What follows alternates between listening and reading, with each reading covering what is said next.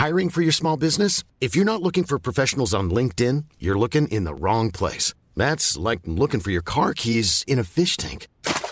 LinkedIn helps you hire professionals you can't find anywhere else, even those who aren't actively searching for a new job but might be open to the perfect role. In a given month, over 70% of LinkedIn users don't even visit other leading job sites. So start looking in the right place. With LinkedIn, you can hire professionals like a professional. Post your free job on linkedin.com/people today.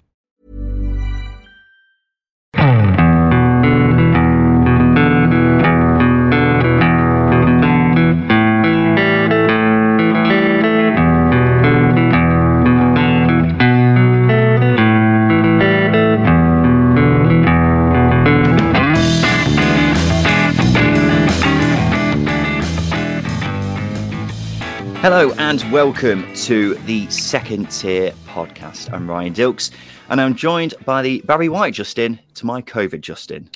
It's Justin Peach. Good day to you, Ryan. Justin, you have COVID. Yeah, test positive in the week. If you have cold symptoms, don't go to games because I think I picked it up at the Derby game last week. Good times. Superb. Good to know that's all going well. You all right otherwise? Yeah, all things considered, I'm not bad. I didn't move from the sofa yesterday. Watched about 11 hours of football, so it could be worse. I'm quite lucky like your that it's not. Weekend, really. Yeah, it does actually. Yeah, too right. On the show today, making his second tier debut, live from his car at a children's birthday party, is Matt Broclair from the Fulham Focus podcast. Matt, how's the party? Is it rowdy? It's all right. It's not really started yet, so I'm not missing anything, thankfully. But yeah, good to be here, guys. Good. Well, it's good to have you here. Also on the show today is a second-tier veteran, the reliable holding midfielder of the team. It's Tom Morgan from Total Swans TV. Tom, how are you? Yeah, very well. Thanks, guys. Yeah, very well. Stuff. As far as I'm aware, you're not at a party. Is your Sunday still rather rowdy? It's a bit quiet, but yeah, no party today. Just trying to get some entertaining football in this afternoon. You need it after that game from last night. Yeah. Welcome to the number one championship specific podcast, the Second Tier. Thank you for joining us wherever you are. We're in week 2 of the new season, and what a weekend it's been. Andrew Laycock on Twitter pointed out that no one's got a 100% record. What do you think about that, Justin, after 2 games? It's the championship. It's to be expected. Everyone can beat everyone. Could not put it better myself. Well, let's kick off this weekend by talking about an absolute spanking, a royal spanking up in Yorkshire. Fulham thumped Huddersfield 5-1. And Matt, from a neutral's perspective, this was a scarily good performance. As a fan, I imagine it was quite enjoyable. Absolutely, yes. And, you know, we haven't been away from home for so long, and it was a cracking away day. Early goal. And yeah, an absolute hammering. Even Harry Wilson got sent off with, I think, 15 minutes or so to go. And under Scott Parker, in the last couple of years, what we would have tended to do is stick a couple of defenders on and try and see the game out. But Marco Silva didn't do that. He's thrown on Cavallero, and Cavallero's got a couple of goals. And, you know, to be down to 10 men and still really go for the jugular, it was impressive. And I'm the sort of person that would really try and play down our chances this season, but I'm actually really excited. It makes me want to go to more away games. It makes me want to watch the team more because we've had a couple of boring seasons. Even the season we got promoted from the Championship last time, the football was boring. That was scintillating at times yesterday. Yeah, and it was nothing more scintillating than the first goal. It was a proper chef's kiss moment. Huddersfield goalkeeper Ryan Schofield passed the ball, makes a right hash of it and manages to clear it straight to Alexander Mitrovic, who scores, but it's an interesting finish from him. First off, I absolutely love the idea that Huddersfield fans have been waiting 18 months to see their team in the flesh, and that happens after 10 minutes. But I would love nothing more than to spend a whole podcast talking about that goal. But being in the stadium, Matt, what was it like seeing that?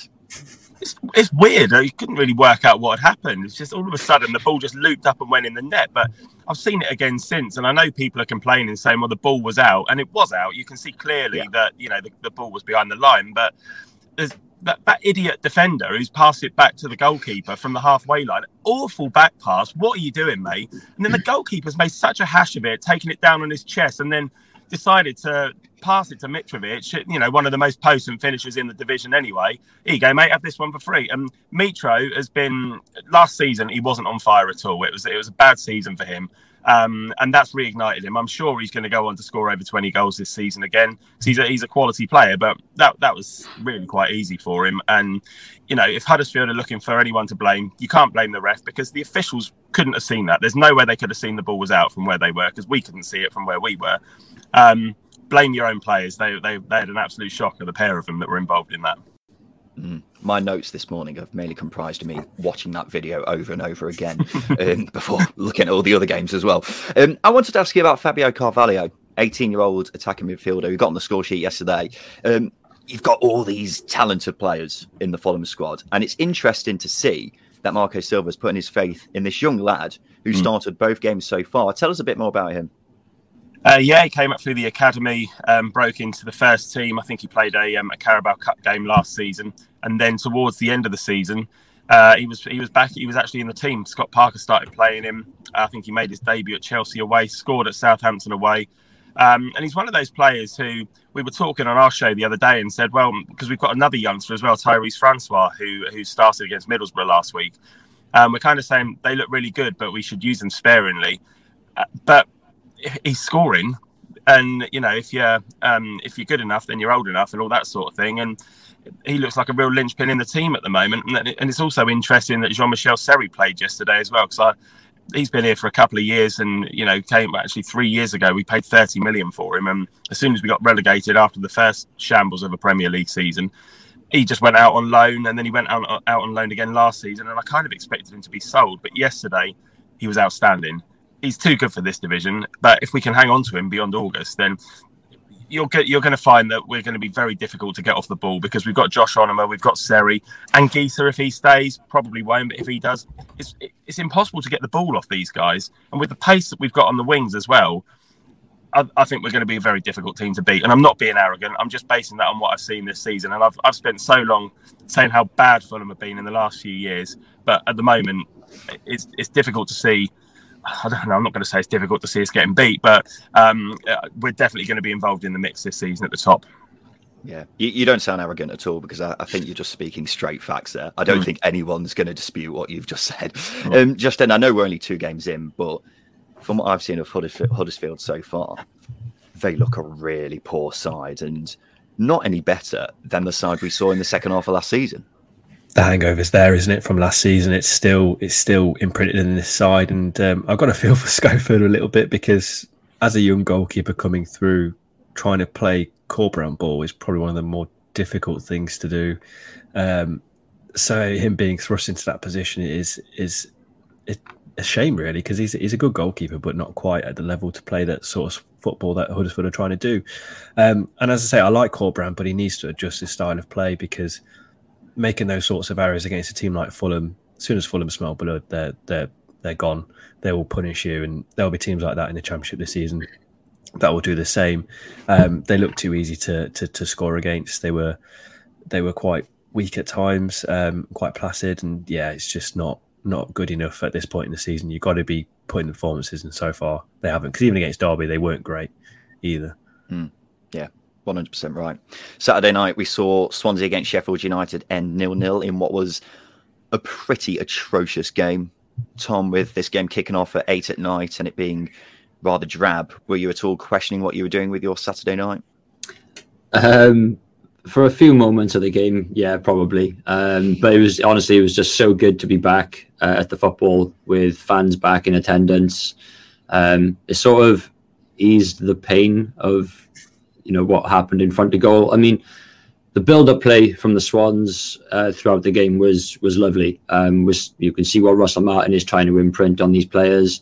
We've talked about for years the Swansea way of playing football. Martinez, Rodgers, Laudrup sort of era, possession-based football, creating lovely chances, dominating games, but not being so clinical in front of goal. And that sort of shone through again last night. It's nice to see the good build-up play in football. Your midfield players getting involved in the ball rather than long balls over the top, skipping the midfield. But yeah, it was a poor effort in front of goal, I think, from both teams last night.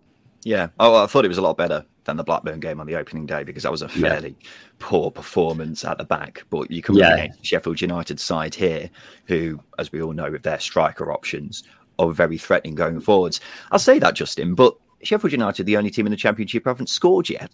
And I know we're only 2 games in. Doesn't mean much, but if you had to guess which side wouldn't have scored after just 2 games into the season, I imagine Sheffield United would have been one of the last sides you'd have guessed. Well, if you compare the riches of forwards that Sheffield United have compared to Swansea, it's chalk and cheese. The amount of players Sheffield United have got going forwards. Yeah, it's a massive surprise that they haven't scored yet. But then again, when you think about how badly it went for them last season, you know, we spoke about Huddersfield having a hangover with the mistakes they're making. I think Sheffield United have the same thing. Creativity isn't there. Chance conversion isn't there. They're not doing what their squad possesses, really. And Jukanovic has got a lot of work to do to get it out of him. I think they're a side that could struggle for a large period of the season before they really get going, because, as I say, that hangover is there for everyone to see, especially going forwards. It's just not happening. Yeah. Tom, transfer window still open. Where does Swansea need to strengthen before it closes, or is it fairly obvious?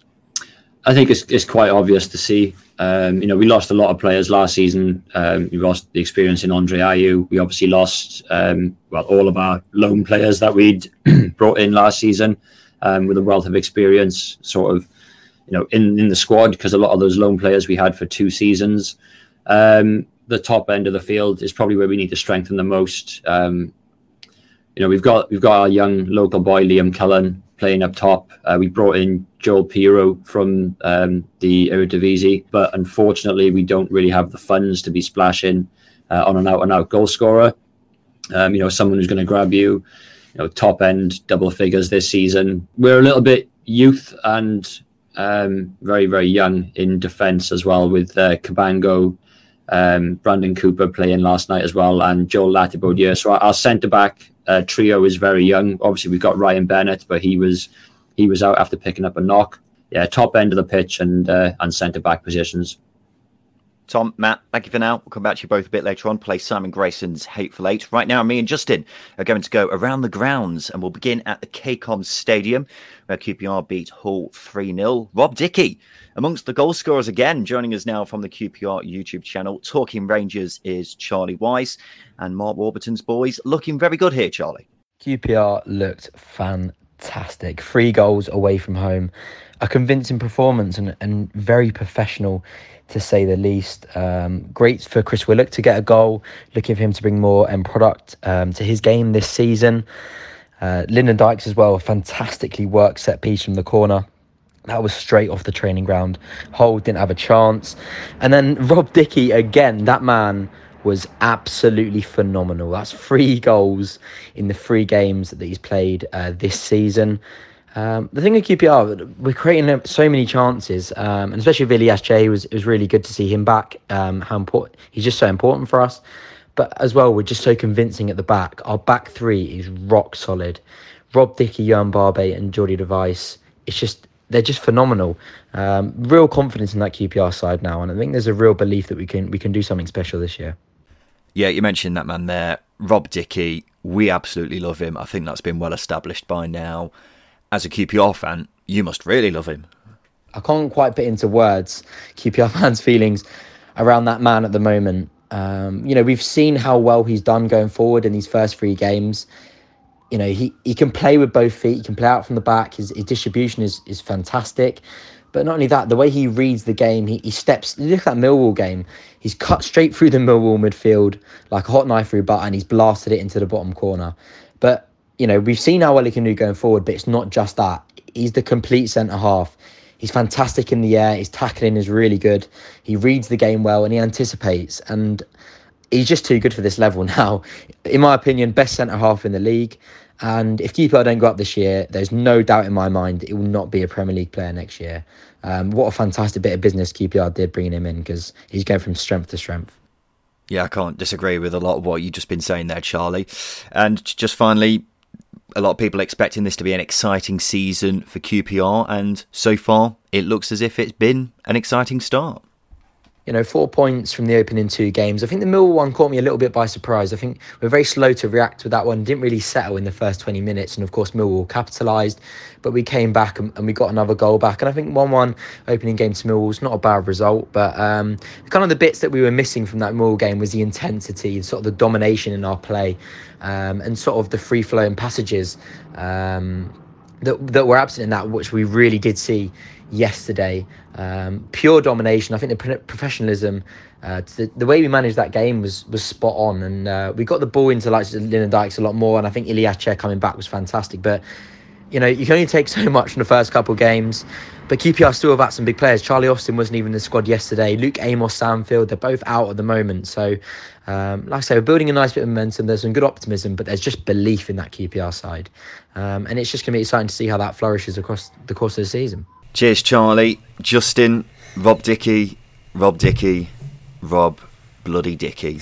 Do we need to say anything else apart from that? Because he got on the score sheet, made an absolutely unbelievable goal line clearance, but he just seems to get better and better. He's just absolutely quality, isn't he?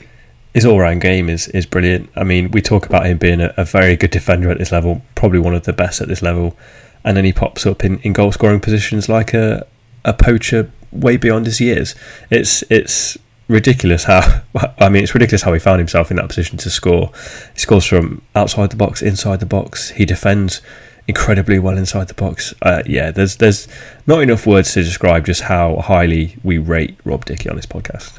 Yeah, and I'm worried we are going to become a Rob Dickie podcast, because we do talk about him quite a lot, but he's just so good. He is absolutely unbelievable how he keeps putting in these 10 out of 10 performances on a regular basis. And we were just listening to what Charlie was saying there. Yeah. He says he reckons he's the best centre-half in the division for his money. It's hard to disagree, considering how good he's been playing recently for QPR and how much he improves the whole defence as a whole. Yeah, as you say, defensively he's brilliant. The contributions he made in the game against Hull were there for everybody to see, and I think during QPR's really poor run in the first half of last season, he was one of the standout players. And as we've said before, QPR were really poor defensively, but he was still putting in these top performances, and he got better and better as QPR have improved as well, which is great for him. And it's great for QPR as well, because not only do they have a player on their hands who makes them a very good team, but they've also got a player on their hands who could easily go for 15-20 million pounds at some point, which QPR fans won't like, but this is what it's all about in the Championship if you're not a top club. Yeah, well, I'm loving his goal-scoring exploits as well as his incredible defending. Rob Dickie, top goal scorer Championship season 2021-2022. You heard it here first, ladies and gentlemen. QPR really good here. They've done nothing so far to show that they won't be the side we were all hoping to see this season. Despite the clean sheet, they had a couple of hiccups at the back, but still very good value for the win. So Mark Warburton will be very happy with the performance here. For Hull, quite the come down from the opening day, wasn't it? Beating Preston 4-1 last week, and now losing 3-0 at home to QPR here. To be honest, I didn't think they were actually that bad though, and the result probably doesn't do the game justice. Yeah, you're spot on. I think Hull were probably good value for a point here at the very least. They had chances to get back into the game. I think there were key moments in this game that swung in QPR's favour. I think Seny Dieng made an unbelievable save just on the hour mark of his, I think it was his left leg, or it might have been a palm. Probably one of the best saves you'll see this season. And there's Rob Dickie's goal line clearance, which was again a brilliant piece of defending, and at that point the game starts to swing, going down to 10 men when they're 2-0 down. But Hull had chances, but I think the difference here was the quality in finishing and the clinical the clinicalness displayed from QPR. They were the more clinical side compared to Hull. Yeah, clinicalness, new word on the second tier, right? Yeah. Lewis Potter missed a really good chance, and that was quite early on, so that could have swung things in their favour had that gone in. But I think Grant McCann will take encouragement from the performance, despite it obviously being a poor result. Preston, just one of two teams still without a point this season. They lost 2-1 away at Reading. John Swift getting on the score sheet again. Jimmy Atkinson's from the Preston podcast from the Finney. Jimmy, how did Preston look here? Yeah, in terms of Northern yesterday, lads, it wasn't good. We thought that Northern defensively would be decent, because we thought that's where they'd strengthened pretty well in the window, but these first 2 league games we've looked all over the place, and you've seen that with the 2 goals conceded yesterday. The first goal, Jordan Story's missed his tackle, Andrew Hughes has had the opportunity to intercept at the back post, and next minute the ball's in the back of the net, and it was all downhill from there, to be honest. We've equalised through a handball decision, which is the right call by the referee, but I never thought we were going to win the game. There was just something there yesterday that just thought, we'll take a point all day long, but I couldn't see us winning it. And then next minute, the man who always seems to hurt us in John Swift decides to put the ball in the back of the net, and through a good bit of play, but I didn't think Reading had to work hard to earn that victory yesterday, which is the most concerning thing. Yeah, how much frustration is there at Preston at the moment? Because I had a look at the replies to the full-time tweets yesterday, and it's just constant Ridsdale out all the way down. Does that pretty much sum up how Preston fans are feeling at the moment? I think the big thing is that Peter Ridsdale is getting the brunt of the frustration at the moment, but for me it's not all his fault. I use the term collective responsibility, and I think you've got to look at the owner in Trevor Emmons, you've got to look at Peter Ridsdale as director of football or advisor to the owner, whatever he wants to be called these days. You've got to look at the manager, but you've also got to look at the players. Everyone's got to take their share of responsibility. I think the squad is short of quality, and I thought it for a while, and we got away with it last year in the honeymoon period under Frankie. But now, when I suppose the chickens have come home to roost, in essence, we don't look good enough, and it's a real concern, especially with just over 2 weeks left of the window. Yes, Peter Ridsdale's going to get the brunt of frustration because he's the figurehead of the club. He's the face that everybody sees. But if we're just going to say it's just Peter Ridsdale's fault, I think we need to look at the bigger picture, in all honesty. And I spoke to you at the start of the season, Jimmy, when we did the 5-minute previews, and you weren't too optimistic about Preston's chances this season. How realistic is it that Preston could go down? I think it's a real possibility, and that pains me to say it. We are in a pickle, and we're in a situation where over the next 7 days we've got 2 6-pointers, and we're less than 3 weeks into the season. And you look at our next 2 games, Huddersfield away, Peterborough at home. You've got to take 6 points from those games, because otherwise we are going to be in a situation where come 4 games into the season we could have a maximum of 3 points. If we win one of those games, we could have 0 after 4 games, after playing 2 promoted sides, a team that are all over the place in Reading financially, and then Huddersfield are one of the favourites to go down.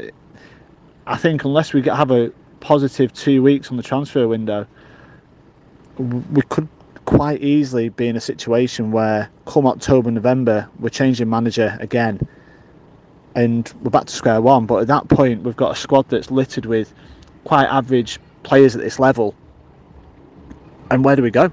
What do we do? Because it's quite openly known that we've not got a great abundance of transfer money available. So who do we get on a pittance? And I don't think there's that many players out there that could come to North End at the minute and make a massive difference. We're going to be looking at loans more than likely from the Premier League. But then you're looking at guys that want to prove themselves. And would you want to come to a team that's rock bottom of the Championship, after 4 or 5 games? I wouldn't, if you're a 19, 20-year-old. Thank you, Jimmy. Yeah, not a great performance or result from a Preston perspective here, was it, Justin? No, it's really disappointing, and they're showing the same problems they've had for a while. I've got to feel sorry for the Preston supporters, because I think they've been let down, really. Not by managers, but mainly by the board. We've said for a long time that Preston have needed a 20-goal a season striker. I tweeted not too long ago about the players that they could have signed if they'd have just forked out the money a little bit. The likes of Jamal Lowe, Kiefer Moore popped up on Preston's radar, but they didn't go that step further with the bidding process. They obviously lost Tyrese Dolan.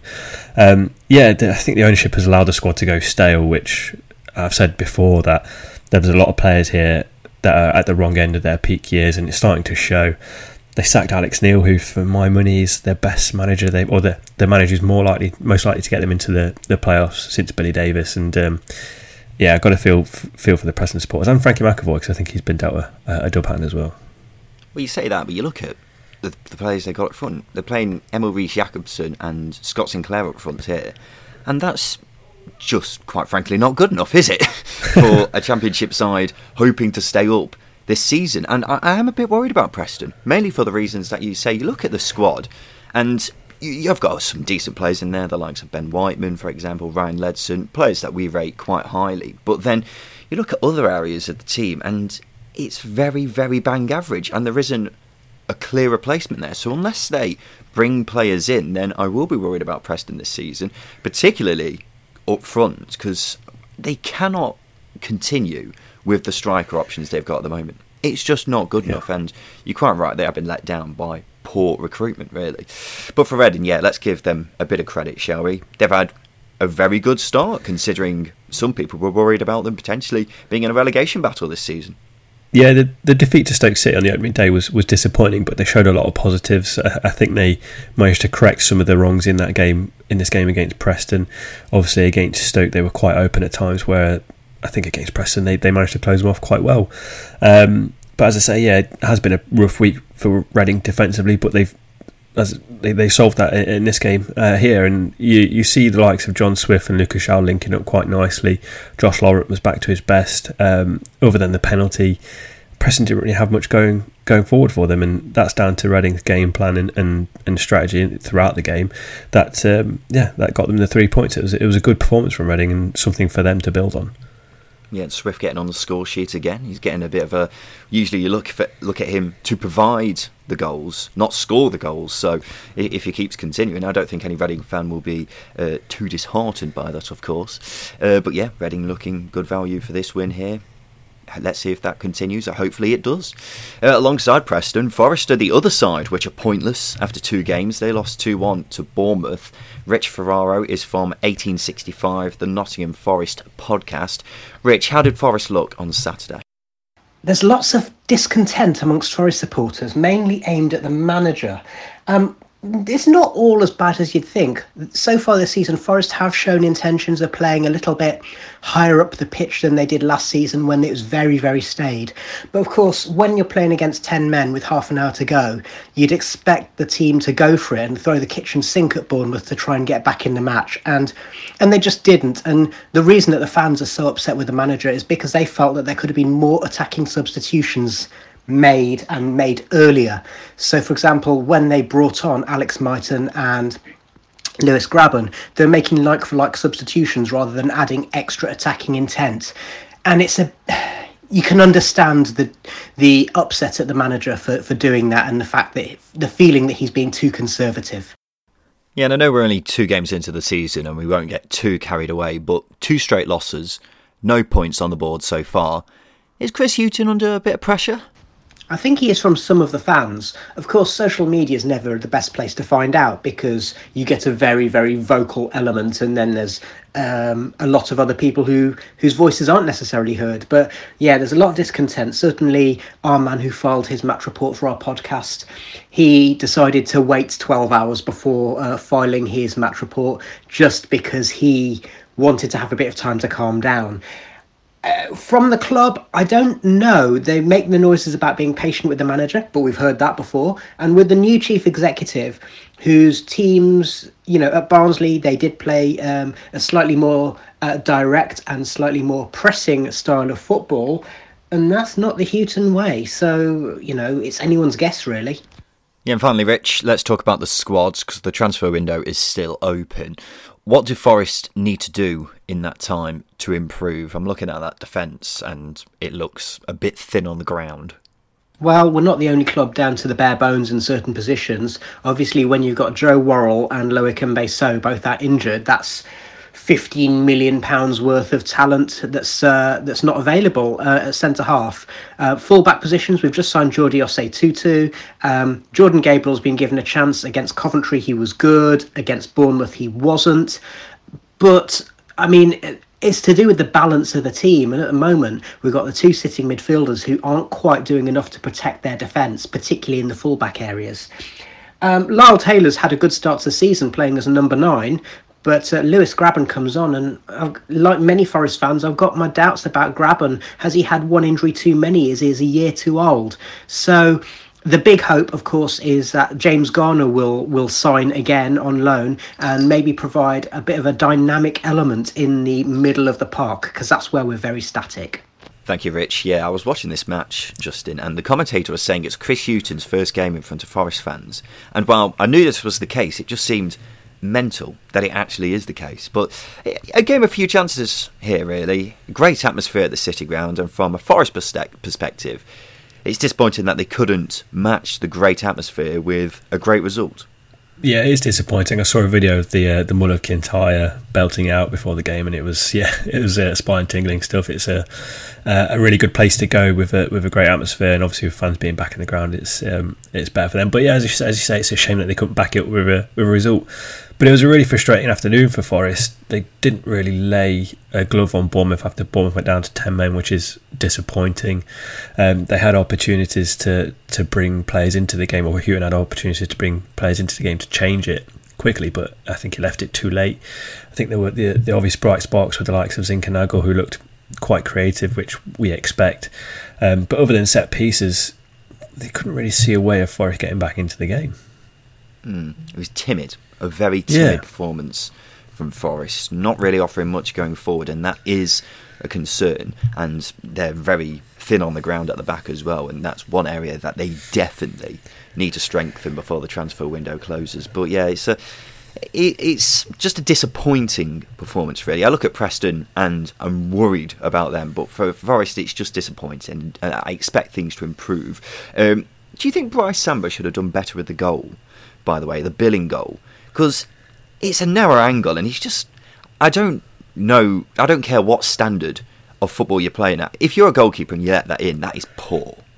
Yeah, near post. If you let a goal into your near post, it's criminal. It's borderline criminal. You expect to go down for it, don't you? Let's be honest. Near post, it's not good enough, and Samba knows that. And I think the thing is, the difference here for Forest and Samba is there's a ready-made replacement if Samba's form doesn't improve in Horvath. So he's got to do better, because he's got an experienced goalkeeper breathing down his neck to get that number one spot. Yeah, he's certainly not the same goalkeeper that we saw in his first season, is he? Still, obviously, a good keeper at this level. I really like him. But he's not the same keeper, is he? He was unbelievable in his first season, but his form is not as good as the keeper that we saw there. Yeah, I hear what he's saying, but I don't think... I think sometimes it's sort of emphasised a bit too much about his form, because Forest, for me, over the past season especially, while defensively they've been good in terms of numbers, not conceding too many goals, I think they have been a little bit weaker than they have been under that Lamouchi season. But I still think he's a very, very good goalkeeper, and a top goalkeeper at this level. I don't think you can rule him out after one mistake. He'll bounce back. He's made more than one mistake, I could say that. Bournemouth, good result for them. David Brooks was sent off. That's good news for anyone who's coming up against Bournemouth soon. I think they've got Birmingham in midweek, so Lee Bowyer will be very happy about that. Bournemouth had an average age of 23 in their team here. They had a number of young lads playing in this team, and you don't really associate Bournemouth as a side that brings through young players. You see them buying young players from other teams, but you don't see them producing their own talent. So it makes a nice change to see them producing young players for once. Yeah, it's really good to see, isn't it? You know, they've bought the likes of Jordan Ibe in the past, and Dominic Solanke, where they've spent big. I know Solanke is still there, but they spent big on younger players. So yeah, as you say, it's a really nice change for them to bring in through players of their own. And I thought they were brilliant here as well. As you say, the average age of 23 is pretty crazy, because it wasn't that long ago they had the likes of Simon Francis and Charlie Daniels still knocking around. So it's been actually a massive change for Bournemouth over the last 12 to 18 months. But the likes of Jayden Anthony, he got the assist for the Billing goal. Really, really intelligent play. Kilkenny dominated the midfield, and Zamora showed good form, and then Rossi slotted in at centre back quite nicely against an experienced forward in Lyle Taylor, an experienced team as well in Forest. So yeah, you've got to pull your hat off to Bournemouth and Scott Parker for getting the most out of a threadbare squad. You look at Jayden Anthony, and obviously we were concerned about them losing Danjuma, and we all knew he had big shoes to fill in replacing Danjuma, but so far he's been really, really good, really promising. So I'm looking forward to seeing what he can do over the next few weeks, and whether he can sustain this decent start that he's had, because at the moment he looks a really, really good talent. Only 21 years old, But yeah, he's been one of the bright sparks so far this season. Let's go to the Riverside Stadium, Justin, because Middlesbrough have had a good start to the season. They drew away at Fulham on the opening day and have now beat Bristol City 2-1. Johnny Bullock is from the Borough Breakdown podcast. And Johnny, this looked a very solid performance from your boys. Yeah, it absolutely was. It was a solid win, solid performance, good 3 points, and it really put down our marker for the season. I thought there was some good individual performances like Uche Ekpiezu, Matt Crooks, Isaiah Jones, Jed Spence. It was a really good display from Borough, and hopefully we can add to that against QPR on Wednesday. Well, one of the lads I wanted to ask you about was someone you just mentioned there, Isaiah Jones, someone who, I will be honest, has completely passed me by. I know not much about him at all, but from the 2 games that I've seen so far, he's looked a really promising player. So not many Borough fans really did, to be honest. So Isaiah came from Tooting and Mitcham in the non-league with Sam Falarin a couple of seasons ago. Isaiah went out on loan at the back end of last year to Queen of the South and really set up the league in Scotland. And for him to come in this year, I don't think anyone was expecting him to play a part in Borough season this year, but with the likes of Balassi, Nathan Mendes-Lang, Cabano, Johnson, Watmore being out, Tav not playing, obviously with the players I mentioned there have also left, he's kind of found himself in the team, and to be fair, he's took his chance. He's direct, he's raw, he's rash, he likes to take his man on. It's a breath of fresh air for Borough fans, really, because we haven't really seen much of it over the last couple of seasons. Yeah, another player I want to ask you about was the Argentine wonder kid, Martin Piero, who signed in the summer. Didn't play much yesterday, but while I've got you here, I just wanted to ask you how he's looked so far in a Borough shirt. I think it's too early to say, to be honest, Ryan. I think when you've watched him against Blackpool and again yesterday, you can see that there's talent there. You can really see it. There's an arrogance and there's a confidence and swagger about him in his style of play. But I think for now, it's too early. He's still settling in. He hasn't really got to grips of our tactics and our style of play just yet. But there is a player in there. I think it's going to take time. I think probably the middle of the season is where you'll see probably the best of Martin Pajero, and hopefully he really does kick on. But like I said, there's real talent there. I think it's going to be a good coup, a good sign for us, and hopefully he gives us a bit more quality going forward as well. But saying that, Matt Crooks was excellent yesterday. Uche Ekpiezu played his part. Isaiah Jones, Tav, Watmore. There's some good attacking players in there now. So hopefully we can continue to build on that. But in terms of Pajero, I think it's just a bit too early to really give a judgment. But there is something there. You can definitely see it. Yeah, and Johnny, we had Middlesbrough to finish around the playoffs in our pre-season predictions. How about you? Have your expectations changed after these first 2 games? No, my opinion hasn't changed at all. I think when we spoke previously, I did say 7th to 10th, but I really love yours and Justin's optimism for potential playoff places.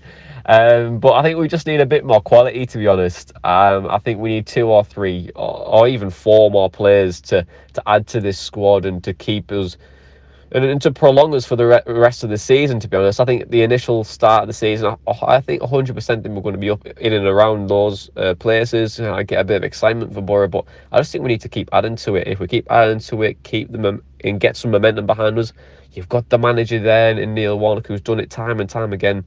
That's when the confidence starts to build. But I think right now, I'm going to go 7th and 10th, just waiting for 3 or 4 more signings, and I think then I'll come back to you in a few weeks with probably a different prediction from there. Cheers, Johnny. Yeah, Borough look very comfortable here, didn't they, Justin? They were actually very good value for the win here, weren't they? Yeah, they were. I guess the disappointing thing is the defending for the goal, really, that allowed Bristol City back into the game, leaving Andy King unmarked is criminal, and I'm sure Neil Warnock could be very disappointed with it. But as you say, they were good value for the win, and you've got to lay a lot of praise on Neil Warnock for getting the best out of the team that he's got available to him. Obviously, they've been disrupted a bit this week with not having enough players to train at times, but Isaiah Jones is one player I want to point out who's been fantastic over the last 2 games, and even better here, I think Zach Vine is going to have nightmares because he was on fire. He was on fire against Bristol City.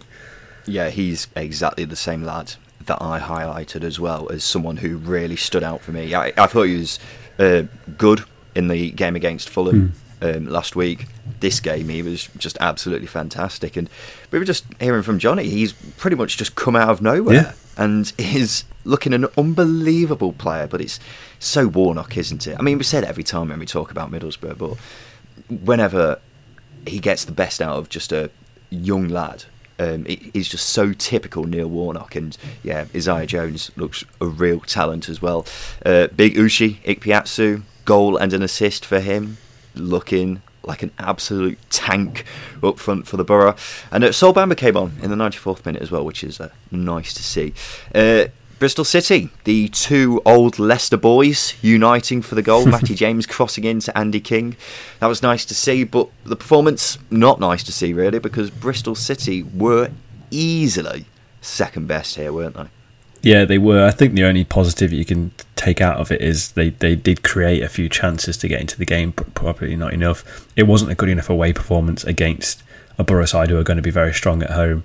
They have to do better. They were too easy to create chances against. Borough found too many avenues for them, and as we pointed out, Isaiah Jones, I think he completed 7 dribbles on the left-hand side, which is just too high a number for a young player. And I guess having Zach Viner on that side showed his inexperience at times. But yeah, they have to improve. They really do. I feel like they've got levels to go yet. They haven't quite got going, but certainly away performance-wise, not good enough. Well, I've seen some Bristol City fans calling for Nigel Pearson's head. And I know we're only 2 games into the season, guys. Just chill out a bit. But, I mean, we saw how Pearson did in the second half of last season, and it wasn't much better than what we saw under Dean Holden. Of course, he had an injury crisis to deal with, but I made the point at the time saying Nigel Pearson hasn't done a very good job here, and he's getting a lot of credit for not doing a very good job. And now they haven't started well this season when they haven't got an injury crisis. It is just 2 games, but would you be worried about Nigel Pearson's job security if this continues, Justin? I don't think there are many managers out there that are readily available who could do a good job as him at the time Bristol City are at the minute, mainly because they're in a bit of a transition. I think Nigel Pearson's the best manager to manage that transition. He's done it before. He did it with Leicester City very well. He did it with Hull, although he was only there for a season, but I think he put the foundations in place for a promotion charge from Steve Bruce, basically. So I think he, as an individual, he knows exactly what needs to be done to get things right, and they will eventually get there. I just think a little bit more patience is needed. They're not going to challenge for the playoffs. Maybe lower mid-table will be a good finish for Bristol City because of how poor they were last season. I'm not sure. I think we'll have to reserve judgment for now, but I'm really not convinced that Nigel Pearson is the right man to lead Bristol City out into a transition, which is obviously what they're going through now, but we'll reserve judgment for now. Justin, let's have a break. After that, we'll talk about wins for West Brom, Peterborough and Barnsley.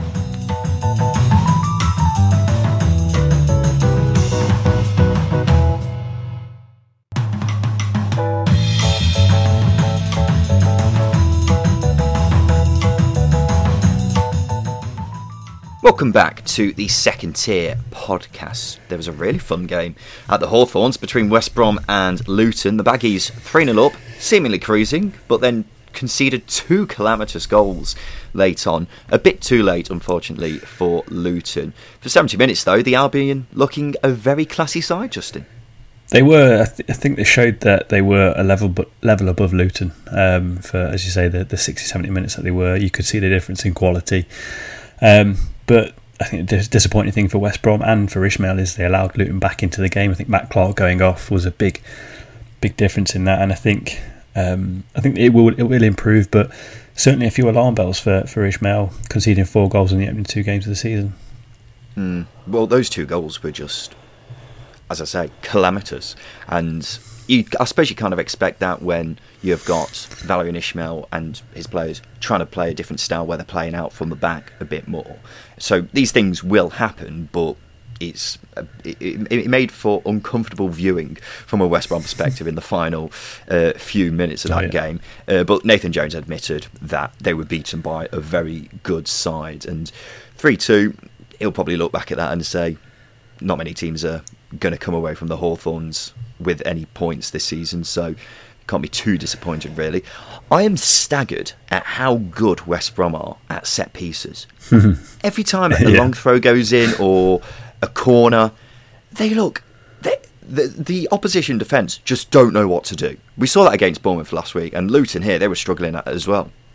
Yeah, which is a bit of a surprise, but I mean, you got to bear in mind that Luton had a makeshift defence on their hands, so I'm not surprised in that sense that they were struggling to cope. But it is scary, isn't it, how good they are and how effective they are at throw-ins and corners and free kicks. It's crazy. I know we praised Cardiff a lot last season because of how good they were from set pieces, but yeah, I think they might have met their match here. That game against Cardiff that will be coming up at some point in the season is going to be a clash of set piece titles. Let me tell you, just constantly set just pieces, long throws, all game. I'm a big fan of that. But when you've got the likes of O'Shea, Bartley, Clark.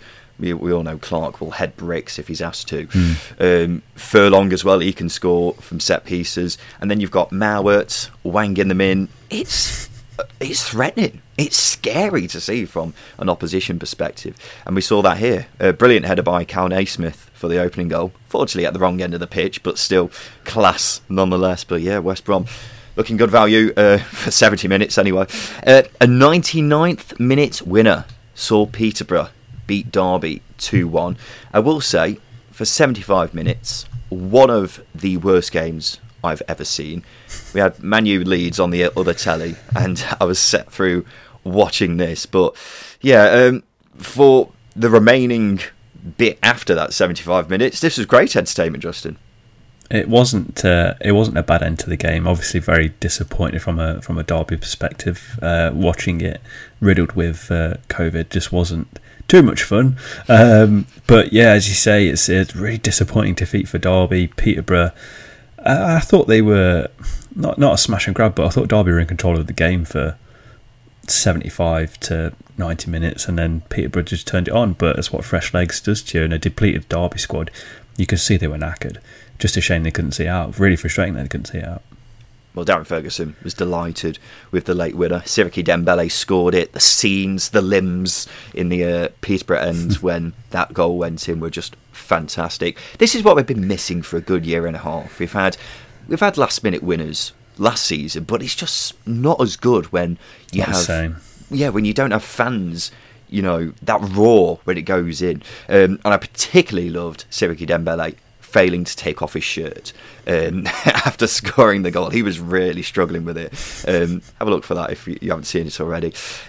But Derby, obviously not a great result, and things are even worse because it looks like they're heading into the midweek games with no senior striker because Colin Kazan-Richards went off injured, and it looks like a serious one, unfortunately for him. So we wish him the best, but from a playing perspective, it's not ideal, Justin, because they've been saying the Derby starting 11 not actually that bad, but as the season goes on and injuries start happening, then things like this are going to happen, aren't they? And that's why we have Derby not expecting them to do much this season. Yeah, I mentioned a depleted squad. It's very much a depleted squad. I think that's the reason why Peterborough got back into the game, because they had fresh legs to bring on, whereas Derby couldn't make a defensive substitution. You know, every team needs that 33-year-old centre-half who's going to come on in the last 10 minutes and head everything. Derby didn't have that. They brought on Kamil Jozwiak, and he was at fault he fell asleep for one of the goals, essentially. But as you say, I mean, I'm delighted for Jack Stratton to get his goal. Good that it didn't end up in a win for him, but it's time to step up now. He's put in a situation because of the situation Mount Morris has put Derby. But if he takes his chance, they'll be delighted. But Derby have got to, I think, first of all, defend better before they even think about scoring goals, because that collapse in the last 10 minutes of the game was just really poor from some senior players as well. Curtis Davis, Craig Forsyth didn't cover themselves in glory. No. Well, they're going to have to bring in players, aren't they? And I think Rooney has hinted at that they desperately need to bring in some extra legs. But as we all know with their situation, it's a bit difficult doing that. There was late drama at Oakwell as Barnsley beat Coventry 1-0, but the Sky Blues missed a 93rd minute penalty. And the scenes, Justin, the scenes in, first of all, the Coventry end when they were given the penalty, and then the scenes when they missed, and the utter disappointment that you saw in the Coventry end it was great to see as a neutral. But unbelievable scenes here. That's what football's all about, isn't it? The last minute drama, we saw it with Peterborough, was fantastic, and then there are little minute elements throughout the day. But then I think this was the last game as well, one of the last games to finish. I know there's a big stoppage in the Millwall game, but just keeping up to tabs with this and on Soccer Saturday was really, really good fun. And yeah, as you say, it's utter disappointment for Coventry, delight for Barnsley, and I think the worst thing for Coventry is they were probably the better team throughout the game, and they didn't get anything for it, which is a shame for them, and yeah, a major frustration. Well, Mark Robbins he'll be disappointed not to get a result because they obviously missed the penalty, but Gyökeres also missed a really good chance in the first half as well. Barnsley barely had a sniff. So for Coventry to come away from this game with absolutely nothing, Mark Robbins will be absolutely gutted. 10 players booked in this game. 8 Barnsley players, and they had 5 bookings in the space of 7 minutes. Did you see Callum O'Hare get assaulted almost every other just getting phase of sived play, down? And I Exactly. assume that's where all those bookings came from. Barnsley were just trying to do a job on him by removing his limbs. But yeah, 10 bookings. Fair play to the referee there. Cardiff, comfortable winners at Bloomfield Road. They beat Blackpool 2-0. Big Kiefer Moore amongst the goals. I don't think I've ever seen a more satisfying cross and header goal before in my life than that Kiefer Moore, Justin. It was a thing of beauty. I've been wanting to talk about this cross from Ryan Giles. It was brilliant, wasn't it? It was fantastic, and the header was just so cushioned but looping. It was so aesthetically pleasing. It was lovely. It was really good. Well, Big Keith is obviously a big lad, but he just floated through the air like a majestic butterfly. It was fantastic to see. And then the header, superb, chef's kiss all over that. But yeah, Cardiff looks really strong here. Probably should have won by more, because I don't want to get carried away, Justin, because it is just 2 games into the season. But Blackpool do not look a great side. I know, obviously, they've come up from League One. They've had to bring in players, a lot of them are League One players from League One. But I haven't seen anything yet that convinces me they won't, that they'll be able to stay up this season. It was a harsh lesson for them against Cardiff. I thought they were unfortunate, I guess, against Bristol City. But this game was a very harsh lesson for them because Cardiff were miles ahead. I think, simply put, you have to defend better. They were just too easy to play against. The amount of chances they conceded from set pieces and open play, you've got no chance. Chris Maxwell was the busiest player on the pitch. He had 6 saves to make, and when your keeper's making that many saves at home, doesn't fill you with too much confidence. But yeah, they do have to improve very quickly. I think that they've got the players to do it. They just have to find a way to get the best out of them and defend a lot better. I think the Keogh and James Husband partnership, although I praised it in pre-season, doesn't look too solid, shall we say, right now. You're quite right in the way that you say that Chris Maxwell has saved them here, because they would have lost this by more had it not been for him.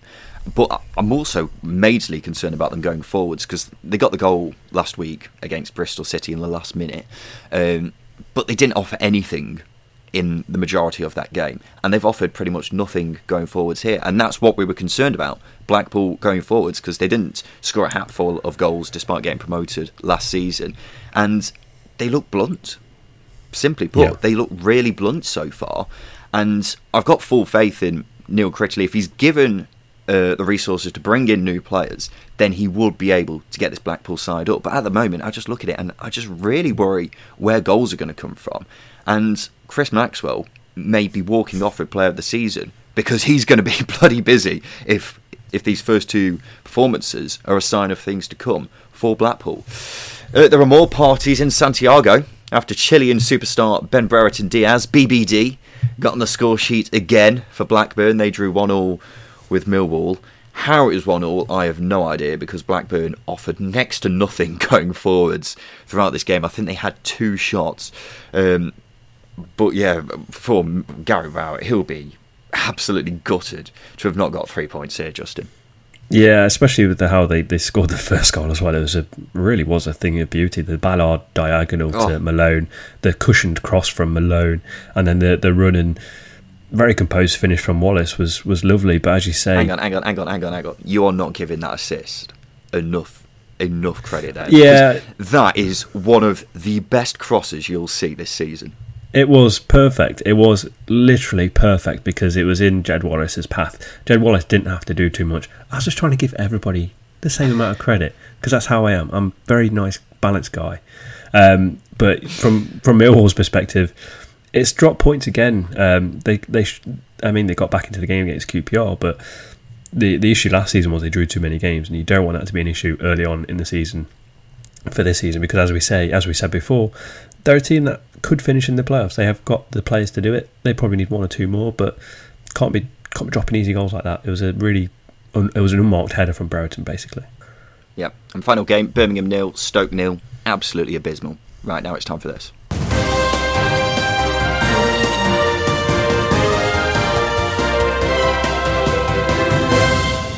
Yes, it's time for the news. And speaking of Birmingham, they've been having an absolute mare with their stadium this week. So St Andrews has been getting repairs. Well, obviously fans weren't in the ground, and they're expecting them to be done by now, but they haven't. So 2 of their stands had to be closed this weekend, and will also be closed for the Bournemouth game in midweek. So what happens if you had a season ticket and you were in either of those stands? Well, the club decided to get around this by doing a ballot and randomly selecting who's going to those games. That went down like a turd in a lift, and calls have once again gone for the board to basically get out. It's been a PR disaster, and we all know what the Birmingham board and their relationship with the fans is like, but this has not made things any better. Transfer news, Justin. Arsenal are still reportedly in talks with Sheffield United over goalkeeper Aaron Ramsdale.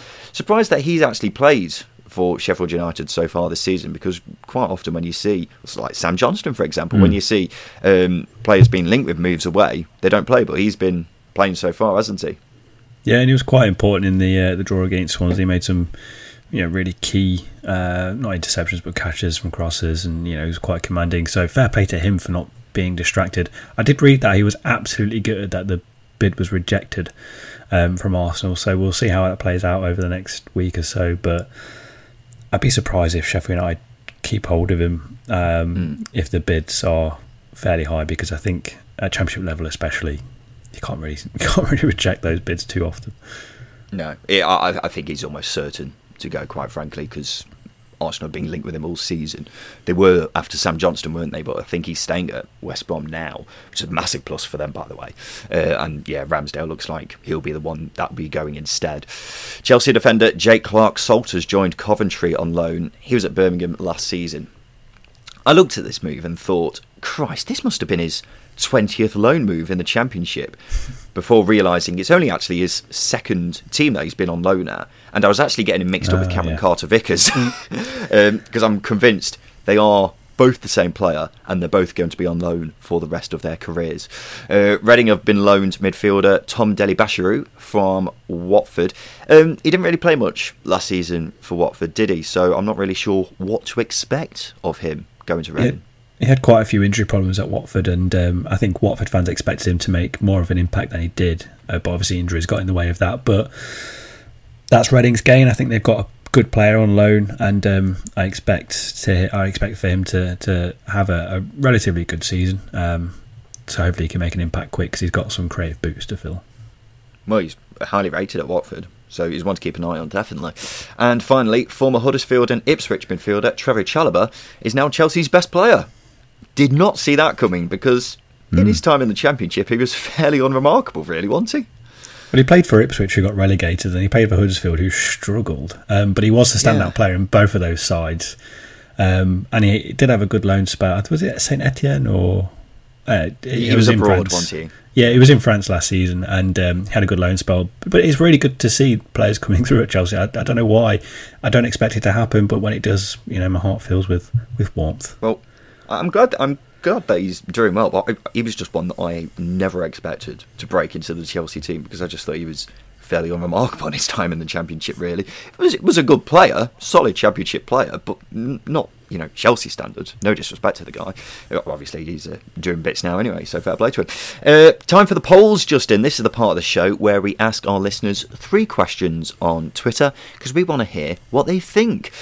So the first one was this. Which of these strikers would you pick for your club if you could sign one? Alexander Mitrovic, Kiefer Moore, Callum Robinson, Jed Wallace. As always, when we do these, everyone starts going, oh, why didn't you include this person? We're just picking 4 random strikers, guys. Give us a break. Out of those, Justin, who would you pick? Rob Dickie. Rob Dickie, okay. I would probably go Big Keith, because I love Big Keith, and our listeners agree with me. 38% of people said Big Keith, 36% said Mitro, so quite close there. Callum Robinson got 15%, Jed Wallace got 11%. If you could sign one of these centre-backs, who would you go for? Tosin Adarabayo, Rob Dickie, John Egan, Sean Morrison. Who are you saying, Justin? Rob Dickie? There we go. That one makes sense. Yes, Rob Dickie won that one, 48%. No surprise there, particularly. Tosin Adarabayo got 24%. John Egan, 17%. Sean Morrison, 11%. And finally, which of these video game characters is the best? Crash Bandicoot, Mario, Sonic the Hedgehog, or Spyro? Spyro. Really? Oh, I loved Spyro as a kid. Spyro's an underrated game as well. You know what? I might actually purchase the remastered versions and play them in my isolation. Well, you're self-isolating, so you ain't got much else. Exactly. Mario got 46%, Crash Bandicoot got 24%, Sonic the Hedgehog 19%, Spyro 11%. Sonic has been done a massive injustice there. Sonic the Hedgehog, the first 2 games, I've been playing it a lot recently, Justin, because you can download it on your phone now. I highly recommend it for anyone who used to play it. It is. It is. I've been playing it non-stop recently. It's crazy. But yeah, Sonic the Hedgehog, massive injustice. Justice for Sonic. Right, now it's time for this. Hi, Simon Grayson here.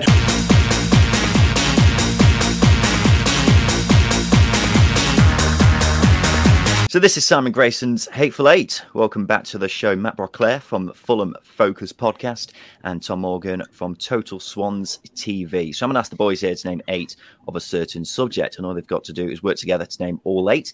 So for example, if I were to say name the last 8 clubs to win League One, and Matt would say Hull, that's 1 down, and Tom would say Coventry, that's another down, but if Justin would say Derby, then he'd be out. So what you need to do, chaps, is give me all 8 answers without all of you being eliminated. So I saw this week that Bournemouth flew to Nottingham. Outrageous. So it got me looking at the distances of how far teams have to travel. And the question is, what is the nearest 8 away days for Bournemouth in the Championship this season? It's all based on as the crow flies, by the way. So don't start talking about how long it takes to travel down the M6 or something like that. Matt, we'll go with you first. Can you give me a near away day for Bournemouth? I live in Reading, so I'll say Reading. Reading, you're absolutely right. That's their second nearest away day at 64 miles. Right, we'll go with you next. Tom, can you name me a near away day for Bournemouth? And it has to be in the Championship? Yes. Cardiff? Yeah, Cardiff, 77 miles. That's their third nearest away day. Justin? It's got to be a London-based team, hasn't it? So, QPR, West London? QPR, 87 miles. That's their 4th nearest away day. So that should knock off a few teams when you think London clubs. Matt? Fulham? Yes. Shock. 90 miles, that is for a Bournemouth away day. You've got 4 so far. You're halfway through. Tom, back to you. I'm going to go for an easier one then. Bristol City. Yep, that's their nearest away day at 60 miles. So you've got 3 left. 3 left, Justin. What are you going for? How far away is Swansea from Cardiff, Tom? About 40, just less than 50 miles. Peterborough, then. I'll go with Peterborough. Peterborough's incorrect. Oh, okay. No, Peterborough is Up in Cambridgeshire, isn't no, there's one closer than that. One outside London. So Justin's out. You've got 3 left, and there's 2 of you still in. Matt, back to you. Millwall.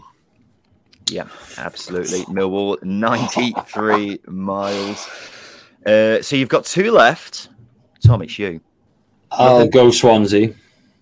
Swansea's correct. Oh, 109 miles. Swansea is the 8th nearest away day. So you've got 1 left. Surely you're going to get this, Matt. Is it Luton? It is Luton. Yes. 102 miles. Absolutely right. Well done, Matt. Your first go at Simon Grayson's Hateful Eight, and you've smashed it out of the park. How do you feel? Amazing. Is it the best feeling you've ever best moment of my life? There we go. Sorted. Well done, all. You've done yourselves proud, and Simon Grayson has been defeated for the first time this season. What a result for everyone involved. So this has been the Second Tier Podcast. We'll be back again on Thursday because, of course, we've got midweek games to go through. So me and Justin will be there, ready and willing to give you our feedback on all those games. But thank you to our guests this week, Matt Broclair from the Fulham Focus Podcast. Thank you for your time. Thanks for having me. Tom Morgan from Total Swans TV. Thank you for your time. Thank you very much, guys. Pleasure as always. No problem, my man. This has been the Second Tier Podcast. We'll be back again on Thursday. I've been Ryan Dilks. I've been Justin Peach. Thank you for listening.